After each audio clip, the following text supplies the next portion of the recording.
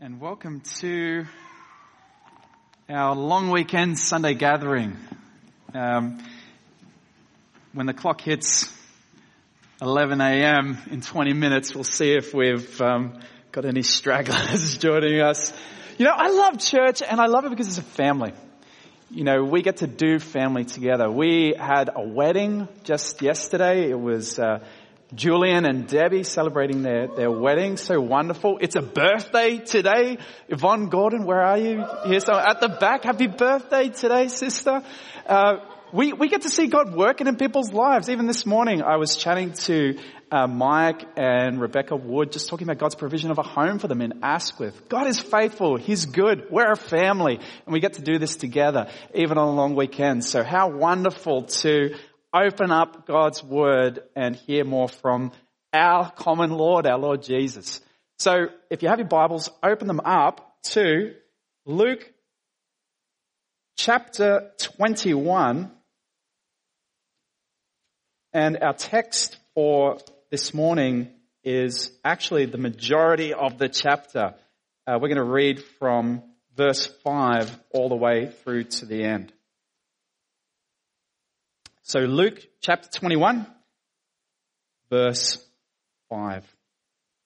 This is the word of the Lord to us this morning, church. Luke chapter 21, verse 5.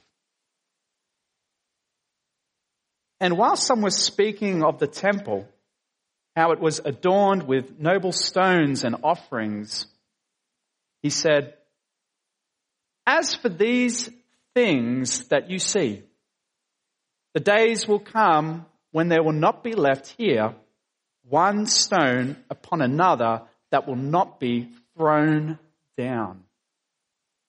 And they asked him, "Teacher, when will these things be? And what will be the sign when these things are about to take place?" And he said, "See that you are not led astray. For many will come in my name saying, 'I am he,' and 'the time is at hand.' Do not go after them. And when you hear of wars and tumults, do not be terrified, for these things must first take place. But the end will not be at once." Then he said to them, "Nation will rise against nation, and kingdom against kingdom. There will be great earthquakes, and in various places famines and pestilences, and there will be terrors and great signs from heaven. But before all this, they will lay their hands on you and persecute you, delivering you up to the synagogues and prisons, and you will be brought before kings and governors for my name's sake. This will be your opportunity to bear witness. Settle it therefore in your minds not to meditate beforehand how to answer, for I will give you a mouth and a wisdom which none of your adversaries will be able to withstand or contradict. You will be delivered up even by parents and brothers and relatives and friends, and some of you will be put to death. You will be hated by all for my name's sake, but not a hair of your head will perish. By your endurance will you gain your lives. But when you see Jerusalem surrounded by armies, then know that its desolation has come near. Then let those who are in Judea flee to the mountains, and let those who are inside the city depart, and let not those who are out in the country enter it. For these are days of vengeance, to fulfill all that is written. Alas, for women who are pregnant and for those who are nursing infants in those days. For there will be great distress upon the earth and wrath against this people. They will fall by the edge of the sword and be led captive among all nations, and Jerusalem will be trampled underfoot by the Gentiles until the times of the Gentiles are fulfilled. And there will be signs in sun and moon and stars and on the earth, distress of nations in perplexity because of the roaring of the sea and the waves, people fainting with fear and with foreboding of what is coming on the world. for the powers of heaven will be shaken. And then they will see the Son of Man coming in a cloud with power and great glory. Now, when these things begin to take place, straighten up and raise your heads, because your redemption is drawing near. And he told them a parable. Look at the fig tree and all the trees. As soon as they come out in leaf, you see for yourselves and know that the summer is already near. So also, when you see these things taking place, you know that the kingdom of God is near. Truly, I say to you, this generation will not pass away until all has taken place. Heaven and earth will pass away, but my words will not pass away. But watch yourselves, lest your hearts be weighed down with dissipation and drunkenness and the cares of this life, and that day come upon you suddenly like a trap. For it will come upon all who dwell on the face of the whole earth. But stay awake at all times, praying that you may have strength to escape all these things that are going to take place and to stand before the Son of Man. And every day he was teaching in the temple, but at night he went out and lodged on the mount called Olivet. And early in the morning, all the people came to him in the temple to hear him. Would you pray with me? Lord God, we thank you this morning for the gift of your word. And we ask and pray that you would do what no preacher beset with weakness can. And that's to take the seed of your word and to grow it into a mighty harvest in our lives and in our hearts. And we pray this in Jesus' name. Amen. Well, friends, I want to begin this morning with a question. And the question is this. When you look out at the world, how do you feel? When you survey events as they're happening in the world today, how does that make you feel?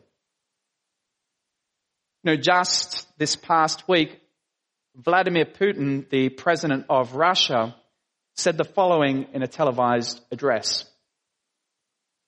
If the territorial integrity of our country is threatened, we will, without doubt, use all available means to protect Russia and our people. This is not a bluff. Citing NATO expansion towards Russia's borders, Putin said the West was plotting to destroy his country, engaging in nuclear blackmail, as he accused the West of discussing the use of nuclear weapons against Moscow. He accused the United States, the European Union, and Britain of encouraging Ukraine to push military operations into Russia itself. Now, for some pundits, it seems like we're headed for World War III, or perhaps a nuclear holocaust. But this is only one of the many seemingly catastrophic events we can see in the world at the moment. There's the often named climate catastrophe, like flooding in Pakistan, the intense drought in most of the northern hemisphere, the global economic slowdown, rising inflation, tension between China and Taiwan. The list goes on. All the while in the West, there's a rapidly growing new pandemic, and that is the mental health pandemic. There's been a huge increase in rates of depression and suicide over the past 10 years. And although the cause is largely unknown and likely multifactorial, there is one agreed massive contributing factor to the mental health pandemic, and that is a loss of hope for the future. Over the past 10 years, there has been an exponential increase in self-reports of feeling hopeless. As a culture, we look out at the future, the world, and there's a rising feeling of impending catastrophe and a powerlessness to do anything about it. And as a result, the future to many of us looks bleak and not bright. Yet as Christians, we've been given a very different perspective on the events we see in the world and what we should expect in the future. And that future is one that is filled with hope. You see, 2,000 years ago, Jesus sat with his disciples on a mountainous ridge about 70 meters in elevation above Jerusalem. It's called the Mount of Olives. And he foretold events surrounding his second coming. But the purpose wasn't to try and create kind of wild speculation or to help predict his return. It wasn't to scare his disciples and kind of freak them out or make them feel guilty about their lack of faithfulness. His aim was to help them prepare for the time between his first and second comings. Verse 8, he says, see that you're not led astray. Verse 13, he says, this will be your opportunity. Verse 28, he says, straighten up and raise your heads. And verse 34, he says, watch yourselves. Before verse 36, he says, stay awake at all times. This is about preparation. If you're taking notes this morning, I've entitled this message, The Kingdom of God is Near. And really 2 points that come from our text this morning, with one driving hope for us this morning, and that is that we would wait in hope for the coming of the kingdom of God. That is the burden of this passage that we'll be drawing out this morning as we begin our time together. So let's dive in with point number 1 from our passage. 4 signs the kingdom of God is near. You know, if you're new to this series in Luke, if you're joining us for the first time, Jesus has come to the very final week before his public execution in Jerusalem.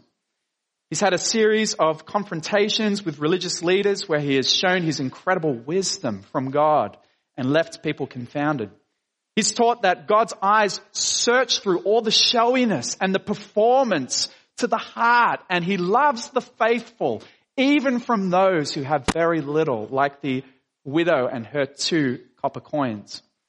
The other Gospels place Jesus on the Mount of Olives, as I mentioned, just above Jerusalem with his disciples, where an innocent comment leads the conversation in a very different direction.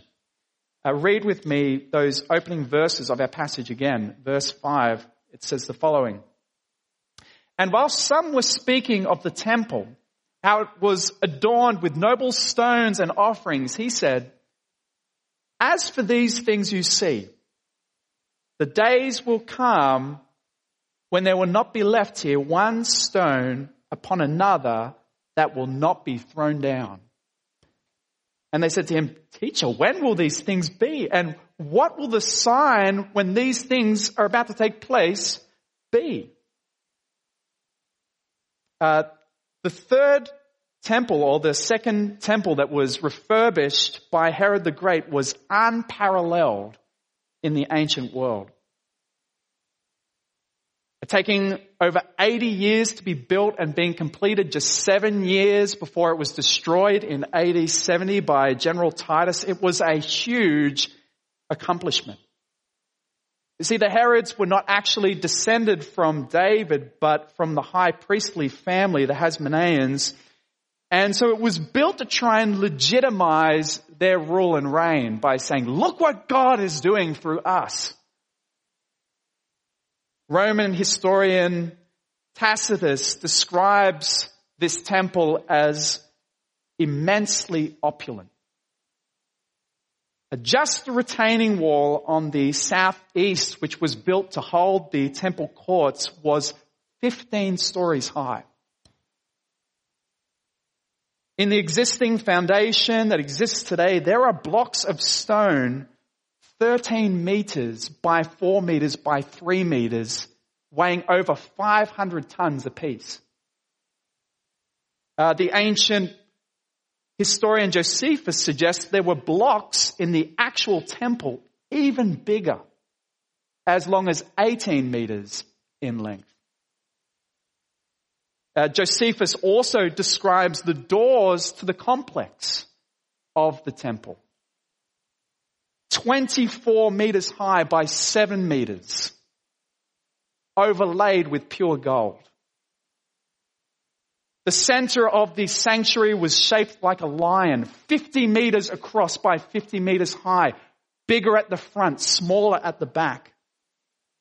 Decorated with a collage of gold and silver and crimson and purple, such that ancient writers describe Mount Zion as glimmering in the sun like a snow-capped mountain. It's easy to understand why the disciples were absolutely awestruck as they looked out at the temple glistening in the sun.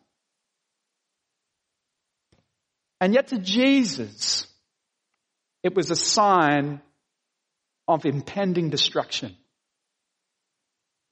This must have absolutely stunned the disciples.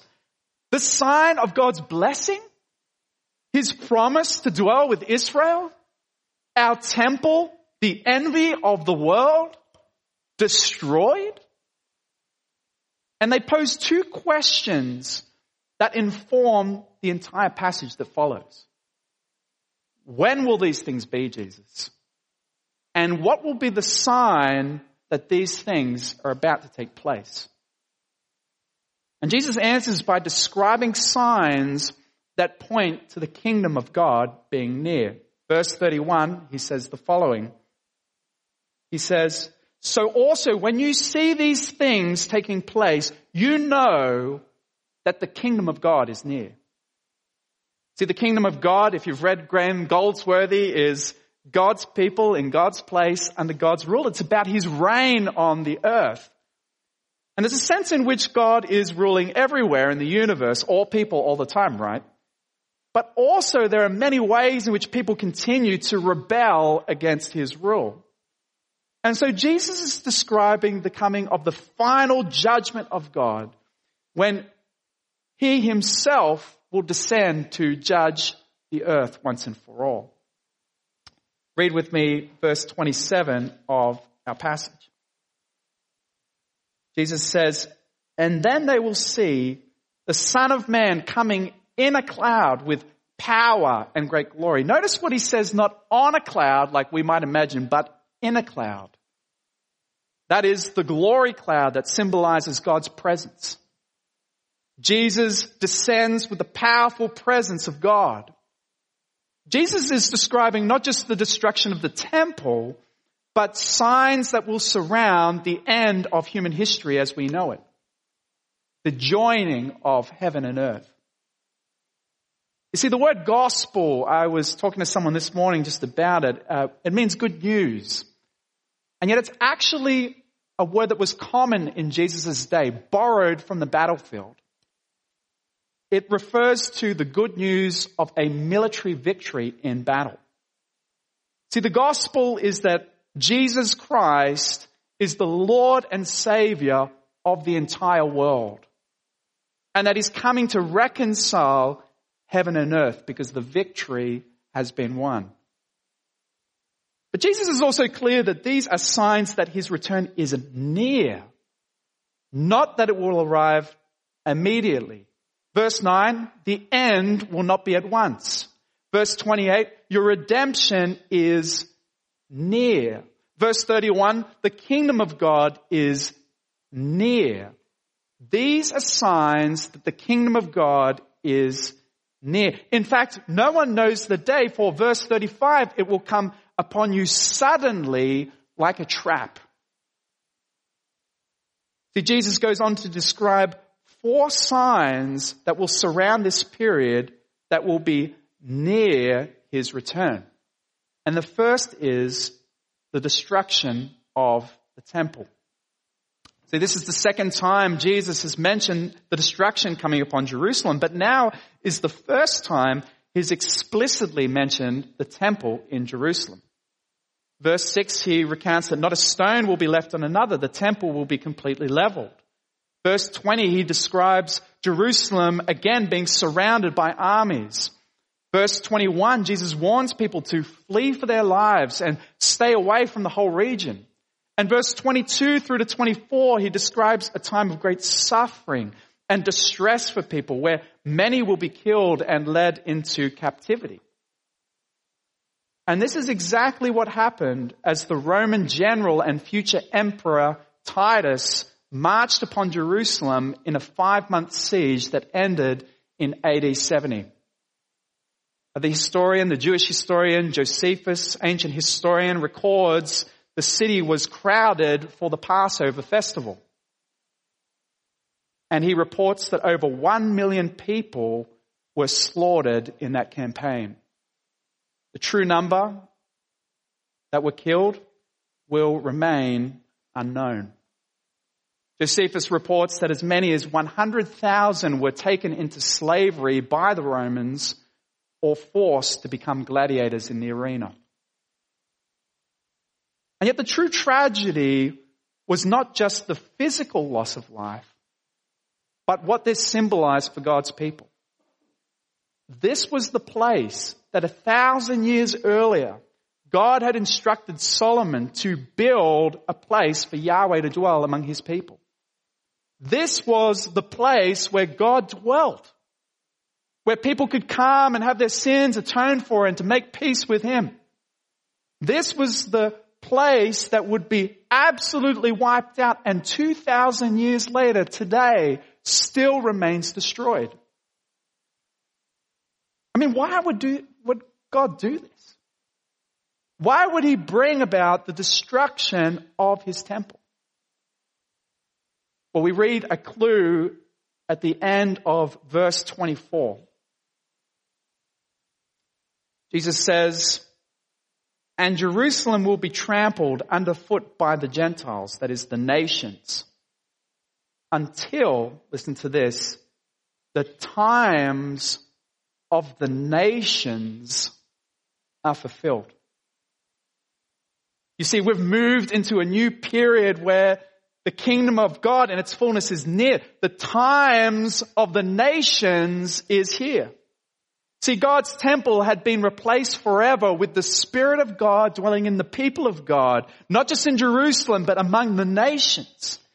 And as a sign that what Jesus taught was true, that God no longer dwells in the physical temple, but in the hearts of his people, the temple was completely destroyed. I mean, have you ever wondered why 2,000 years later the temple still has never been rebuilt? It's because God ordained for there to be an ongoing sign that the time of the nations is here. True worshippers now worship in spirit and in truth, not in the temple in Jerusalem. This time of the nations will continue until the Great Commission is fulfilled and the disciples are made from every nation on earth. See, Jesus wants to remind his disciples that the destruction of the temple will be a sign to them that the kingdom of God is near. And not just that, the destruction of the temple, also, second sign, false teachers. Now read with me verse 8. Jesus says the following. "And he said, see that you are not led astray. For many will come in my name saying, I am he. And the time is at hand. Do not go after them." Jesus warns against false messiahs, people claiming to be God's anointed king or to be sent on his behalf. And Acts records one such example in Acts chapter 5, a man called Theudas, who swept up many Jewish followers. In the period after Jesus' crucifixion, we know from history that there were many of these such people. And you know, these days we do occasionally see the odd crazy person claiming to be the Messiah. I love a headline from the Sydney Morning Herald 9 years ago. I still remember it really clearly. Queensland-based former IT specialist A.G. Miller says, "Here's Jesus Christ reborn." And a surprising number of people believe him. Is that great? IT specialist, come Messiah. That's so good. But these false teachers need not all be religious or crazy. History is filled with people who have come making radical claims to be able to fix the world, appealing for our trust in them. Political campaigns. I just remember so clearly Barack Obama's 2008 election slogan, which was simply the word hope. This candidate represents our hope for the future. Tech billionaires like Elon Musk, who paint a vision of this amazing utopian future possible by investment in their technology. But the greatest danger in these last days lies not outside the church, but within the church. The Apostle Paul, writing to Timothy, says the following in 2 Timothy chapter 4, verse 2. He says, "Preach the word. Be ready in season and out of season. Reprove, rebuke, and exhort with complete patience and teaching. For the time is coming when people will not endure sound teaching, but having itching ears, they will accumulate for themselves teachers to suit their own passions and will turn away from listening to the truth and wander off into myths." See, false teachers coming in Jesus' name proclaiming the health and wealth gospel, or the gospel without repentance from sexual immorality, or denying the truth of the Bible, or denying Jesus is the only way to be saved, or even that the gospel is not the main thing. Although we may rightly feel sorrow and anger at false teaching in the church, Jesus wants to remind his disciples not to be afraid or surprised when they see it. Jesus wants to remind his disciples that false teachers are a sign that the kingdom of God is near. But not just false teachers. Secondly, number 3, persecution. We read the following in verses 12 through to 13. Jesus says, "But before all this, they will lay their hands on you and persecute you, delivering you up to synagogues and prisons, and you will be brought before kings and governors for my name's sake. This will be your opportunity to bear witness."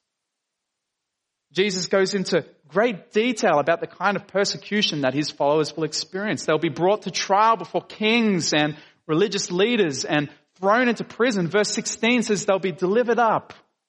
The same word used of Judas's betrayal of Jesus. They will be betrayed by parents, by brothers, by relatives, by friends. Some of them will be put to death.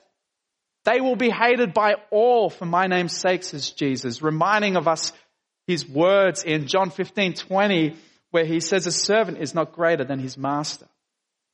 And despite the horror of what Jesus is predicting will come, the sovereign hand of God will clearly be at work still.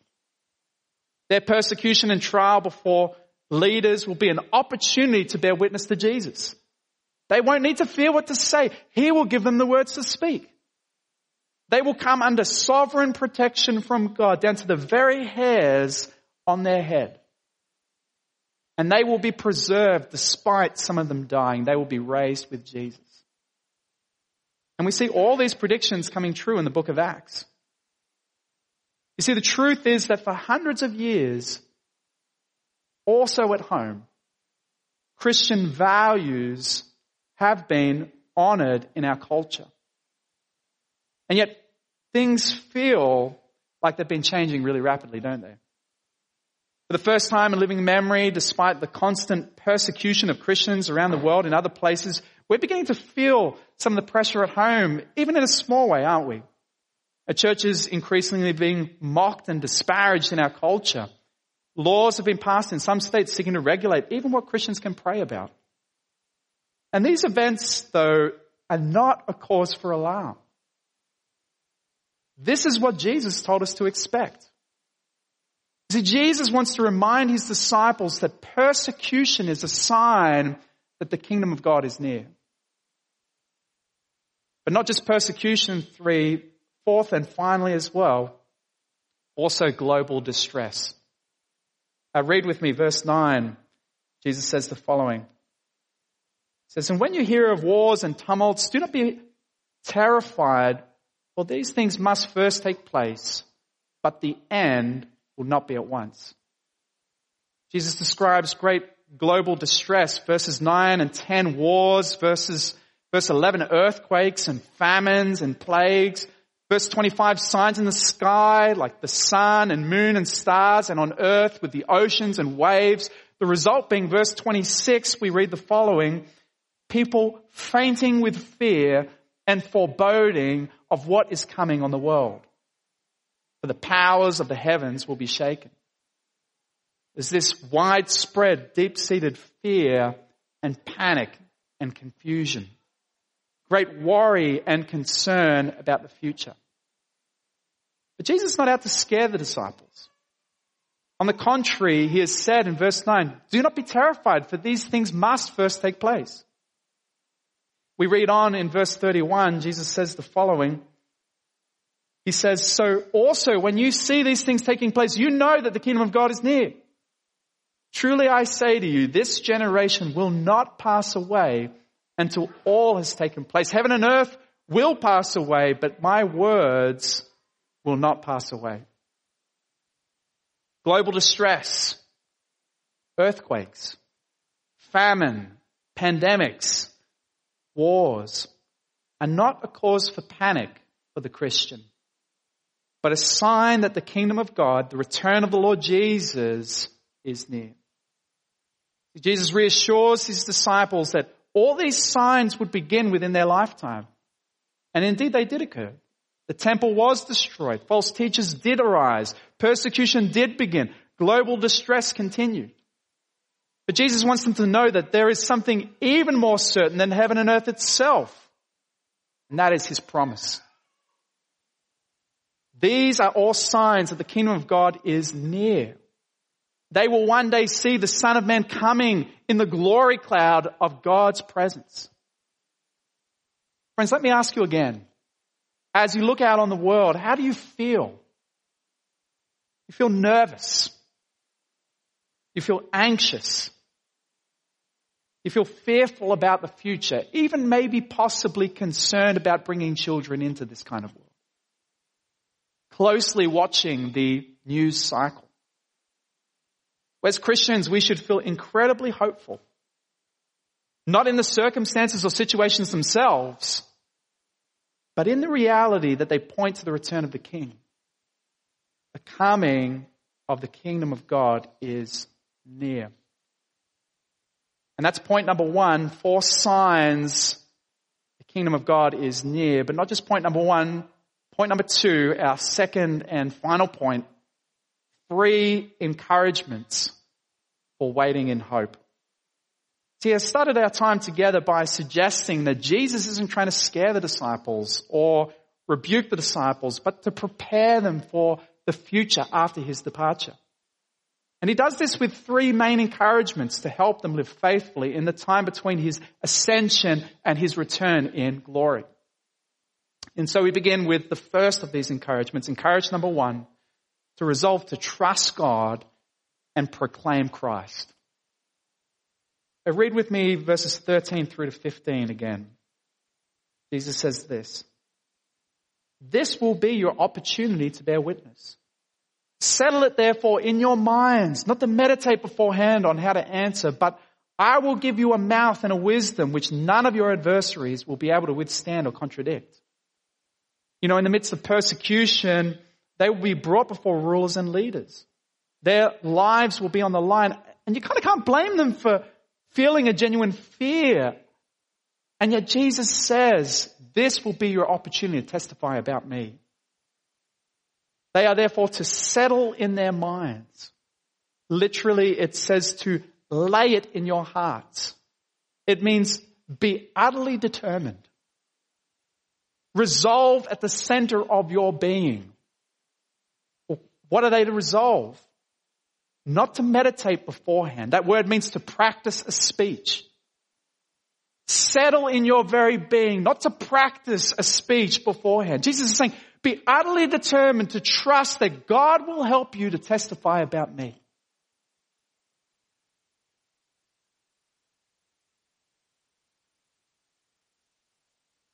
Do we share that same determination to trust God to help us to share Jesus with others? I can feel embarrassment at times when I consider my struggle in light of those being persecuted in the world. Even just this week, thinking about our Somalian brothers planning and training to plant a church back into Somalia. Nonetheless, to live faithfully, waiting in hope for the return of Jesus, is to be moved by the plight of our neighbors.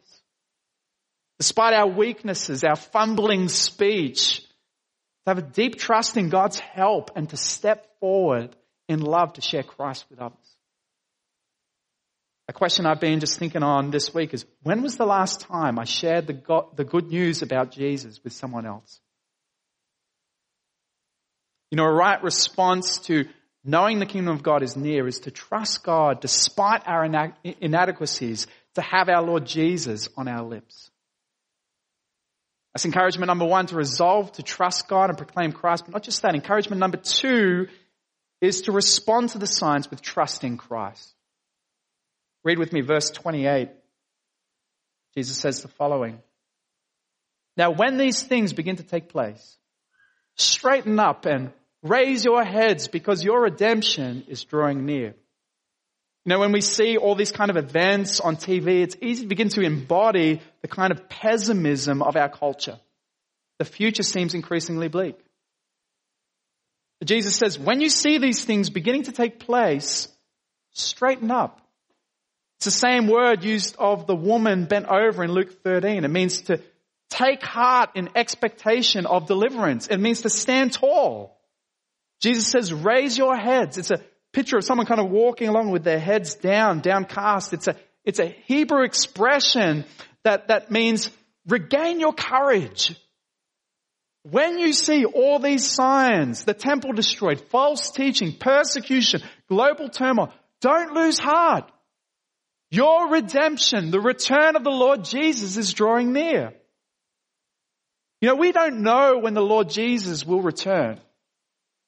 But we do know it's never been closer.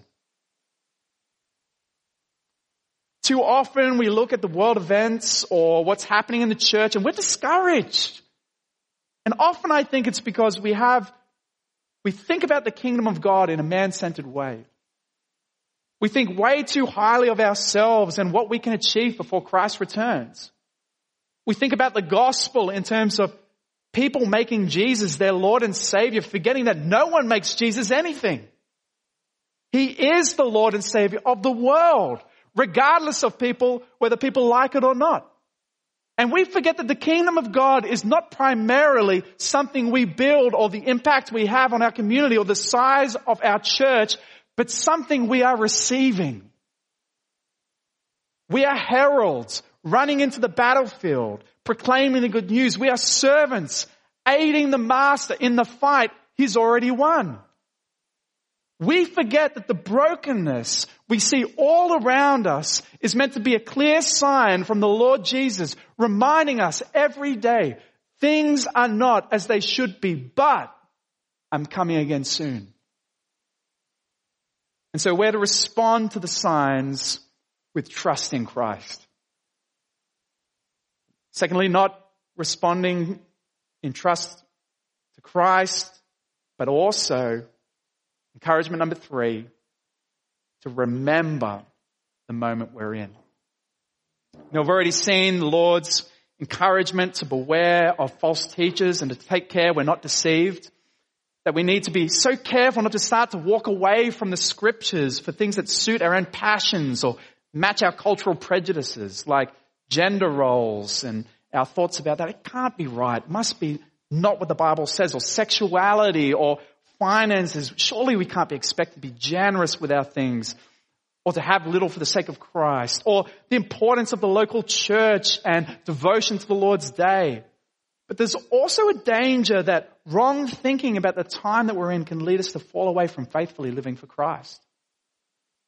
Read with me verse 34.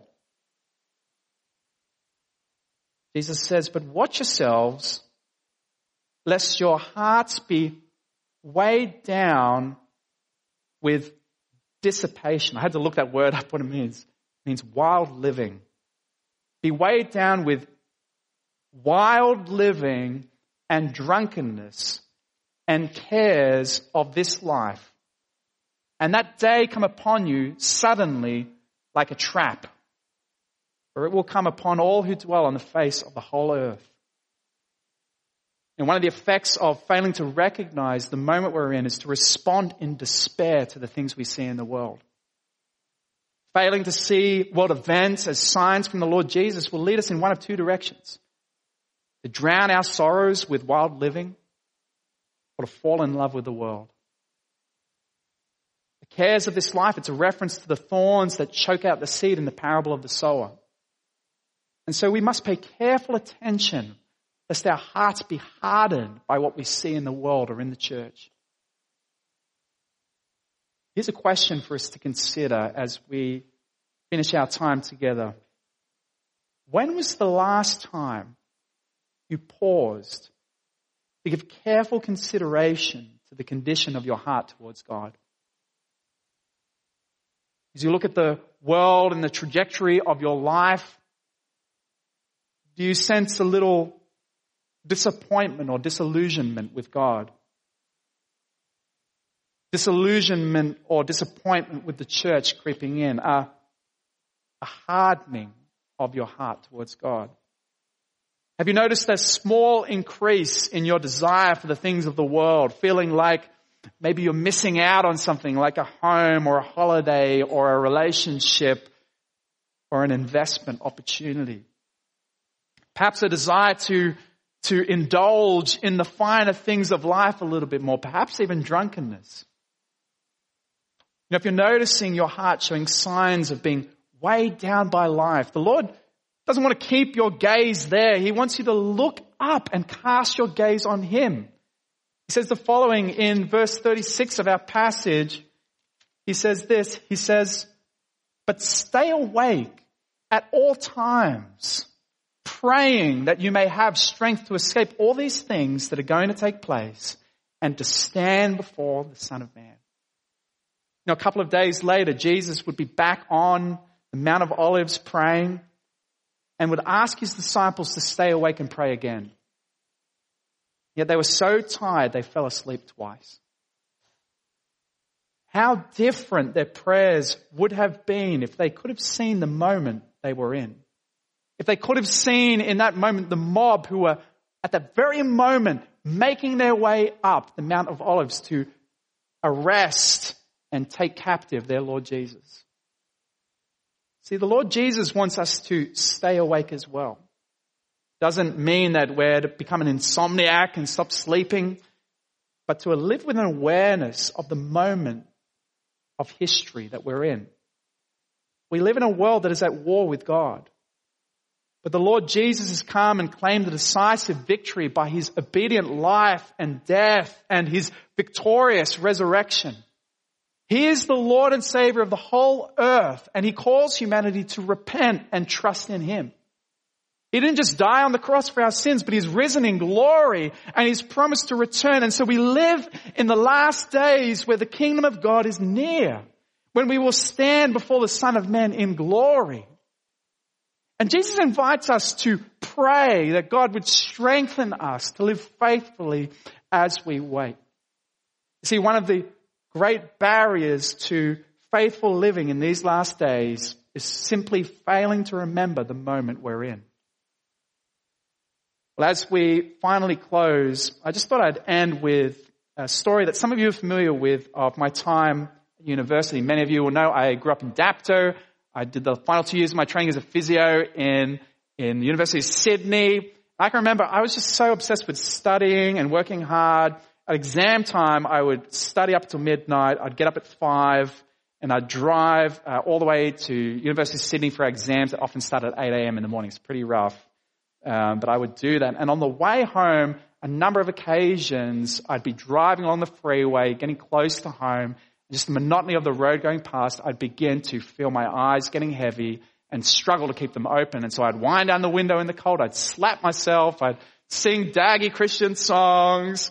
I would do everything I could to stay awake. But on 2 occasions, I remember closing my eyes, what I thought was briefly, and opening them again to see my car veering in towards the median strip in the middle of the freeway. Nothing like that will wake you up properly from falling asleep and realizing you have fallen asleep at the wheel. You know, if you fall asleep at the wheel of a car, the lives of everyone in your car are in danger. It's just a matter of time before you have an accident. Fail to wake up in time, and you'll never wake up again. But there's a kind of falling asleep that's even more dangerous than falling asleep at the wheel of a car. And that's falling asleep at the wheel of life.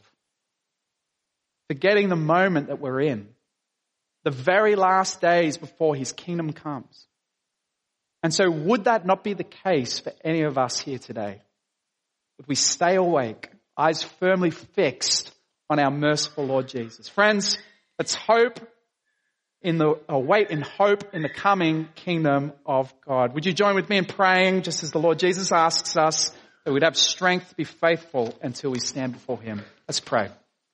Lord Jesus, we want to thank you this morning for the wonderful, the beautiful gift of being counted among your people. And Lord God, as you know, we so often struggle and fail to be awake, to rightly see things as they are, Lord God, to remember that you are victorious. You are the King and Savior of the whole earth, and you are coming again. Lord, help us as we look at the tumult, the trouble, the wars and strife in our world to remember. These are signs to remind us that things are not right, but you're coming again soon. Help us cling onto the hope of Jesus, exalted and in glory, powerful, present, reigning and returning. And would our lives reflect ever increasingly a patient waiting for our coming King, in whose name we pray. Amen.